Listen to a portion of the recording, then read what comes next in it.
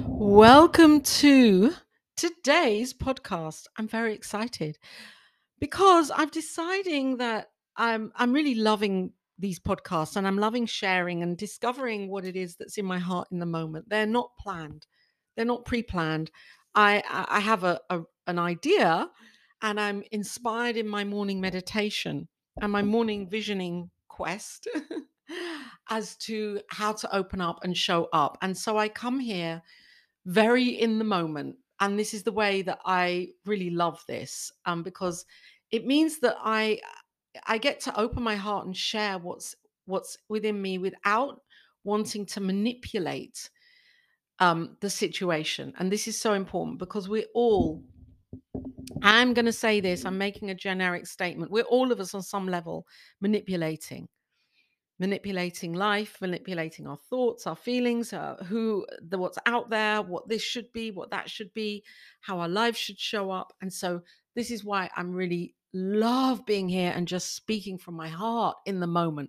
And today I'm speaking about bursting through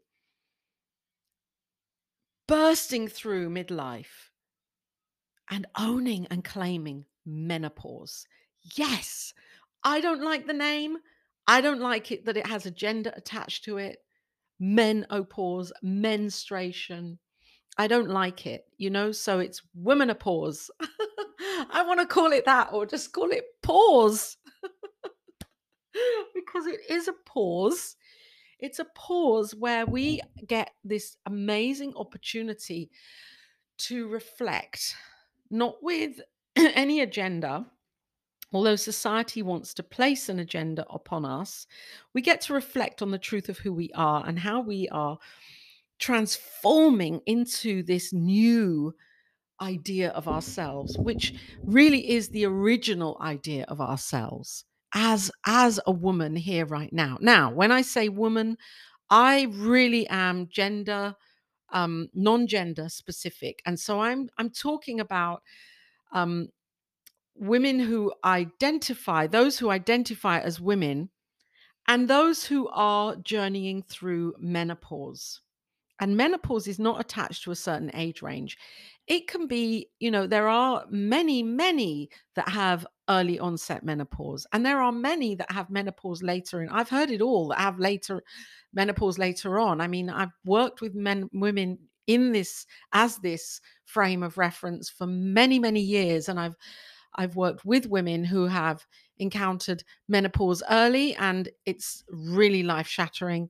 Then there are women who have had hysterectomies, ovary removal. That is world changing. And then there are women who've come to me and said, Laura, when's it going to happen? Or when is menopause going to stop and I will be post-menopause because I'm in my late 50s. So we are not, or um, I'm not trying to standardize a spiritual awakening here because ultimately this is what it is. It's an embodied spiritual awakening, a full-blown awakening that we get to have over the period of a few years. Now, from a physiological point of view, we can say that this is a change in our regulatory system as estrogen drops, as progesterone and testosterone slightly drop. And as and those hormones, the droppage of those hormones, in fact, the droppage of estrogen to basically zero, which takes a long time because it's a drip by drip by drip kind of exit. And then we get this emotional kind of blast of, well, what now? I'm going through a complete identity crash, change. That's what me personally. For many, it's not a good thing because it leaves us, it can leave one feeling totally in the void, in this place of, oh my word, what now? What now?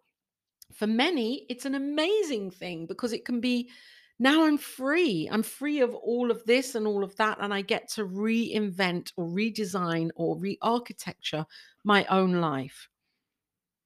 And for many, it can be a combination of both. It can be a deep sense of loss, deep, deep loss where we have, the empty nest situation of our young adults now fully flourishing, who are leaving the nest. In my situation, I left the nest, but I left the nest first because of the relationship with me and my daughter when she was 18, and I laid down a boundary and said no more. And then there's the sense of loss of who we used to be in our 30s and 40s, or maybe 20s if you have early onset. There's a whole identity loss there, or an identity question there of who we are right now, with a small I say that. And then there's the loss of, well, that's it. My childbearing capacity isn't here anymore. And so I'm rebirthing something new for myself. It's a new birth of something else, something completely different that is not a human entity. And then there's the loss of, well, there's the fear of loss of our lives. We kind of get to that place and think, wow, now I'm really thinking about mortality and my transitioning, and how many years do I have left now here to make a mark on this planet Earth, and with my life and for my future, and for those around me that I love. And then there's that sense of perceived loss of parents and elders that are still here in this life plane, and yet we see them kind of um, going through the aging process. And firstly, there's the fear of them not being here one day. And then there's the fear of, oh my gosh, that will be me in 20 years. I've gone through that many a time.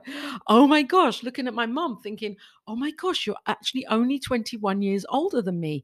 And I'm 58. And I'm 58. 78. So that makes you like 79 or 80 because of the way the years go. And I think, wow, you're 80 and I'm not even 60, and it's only 21 years, because as we age, the years spans become less in our in our mind, in our imagination. Time kind of collapses a bit.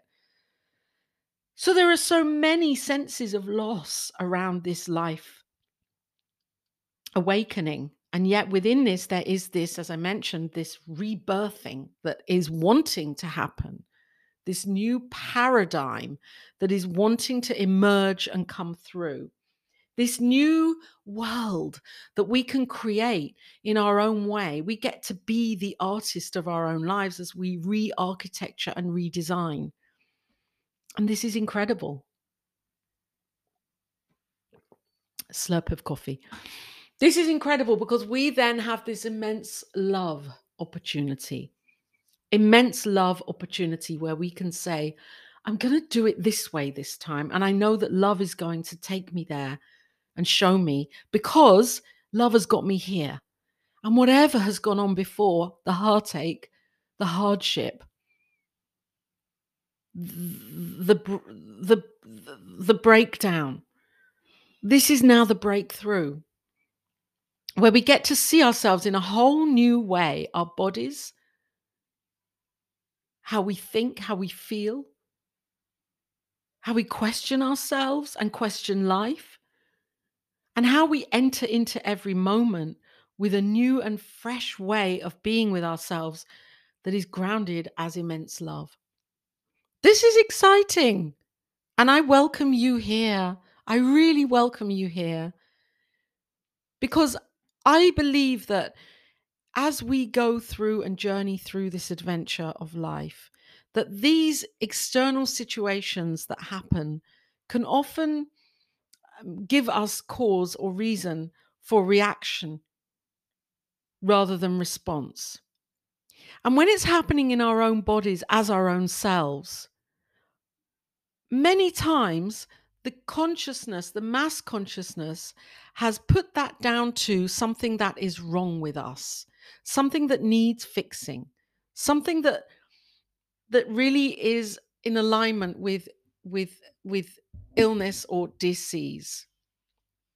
Now, if we look at menopause and we go back in the UK, and maybe in other European and Western civilization countries and cultures, I know that through my reading and research that, even in the late 1800s, even up to the early 1900s, women were bed rested during menopause and medicalized.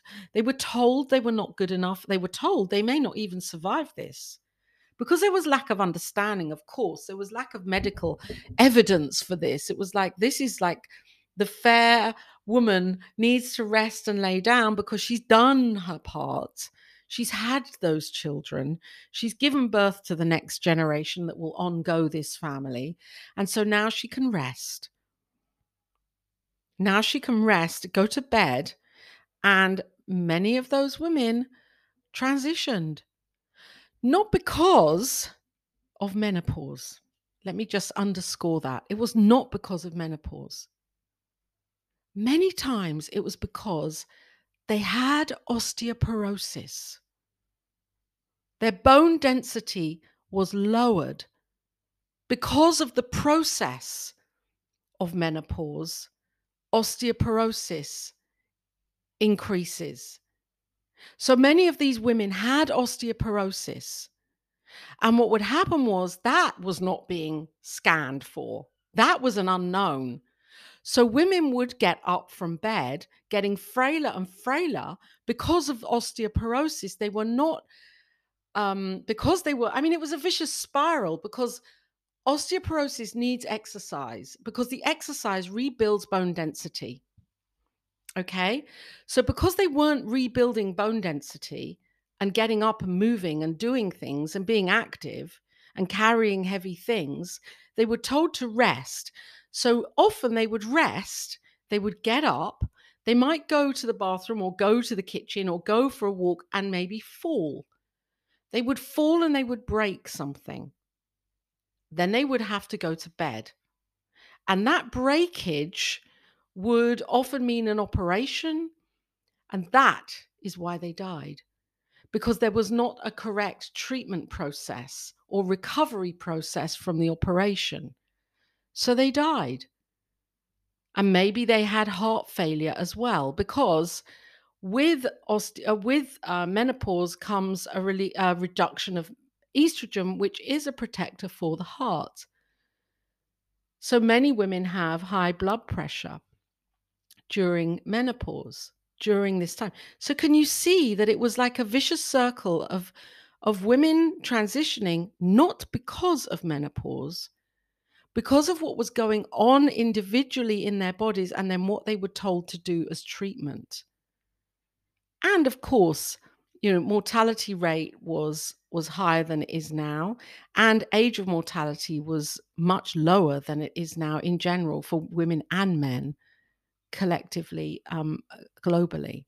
We're living longer and we're living stronger now. And yet, this is the key. This is the piece. The race consciousness of those thought processes and those belief systems are still here. The mass consciousness belief system still believes that women are not strong enough, powerful enough, or able to keep themselves alive. So we have a universal code of beliefs that states that women are not enough. Can you imagine? So even when I write that song, I'm enough, I'm enough, I'm more than enough, you're enough, you're more than enough, women of power, even writing that, I'm not saying it because I always believe it. In my conscious mind, I do. I wrote that song because it's an affirmation that I've been saying to myself for years, because I am rewriting the story of my ancestors and of the old belief system that is so archaic, that has been fed down generation to boys and to girls and non-gender, of course, non-binary. I'm saying that this is a belief that has been stored and passed down as a myth. As a myth. And we have chosen to keep believing it. And I'm saying no more. Now is the time to stop believing this, to stop believing this myth, because it is destroying us, our lives, are the way we think and feel about ourselves. And of course, in 2022, we're not living like that anymore. We're vibrant and we're doing amazing things. Women are absolutely fucking amazing, doing great things. We're doing powerful things. And I believe that the next step is to heal this masculine, feminine, seeming divide within ourselves and love all of it. Love all of it. Let's bring men into the conversation, please. Let's do this. Let's heal this now. I used to be that staunch feminist. Maybe 10, 15, 20 years ago, when I was studying all of this and reading and learning and taking my masters and working with so many women and so involved with feminist communities and discourse and understanding from that feminist point of view of men are the evil ones, men are the disempowerers. We have to change that conversation within ourselves and be the divine feminine, the flow of that, and be that to give others permission to be that for themselves. This is why I don't plan these talks, because I just want to come on and share like this. And so I'm very excited by this podcast. And I'm excited that you're here too. At whatever point you found this, listen to it. Let me know. Share with me. Share with me how you feel about this. Through my website, lauratopper.com. You can contact me there. This is a power topic, and this is what my work is all about. I'm creating a program, and I'm looking forward to you being a part of this program, to being in this program, and to being present with yourself right now as a woman experiencing this incredible spiritual awakening through menopause. Let's do the healing and revealing work and empowerment work for our own lives now. Blessings and love.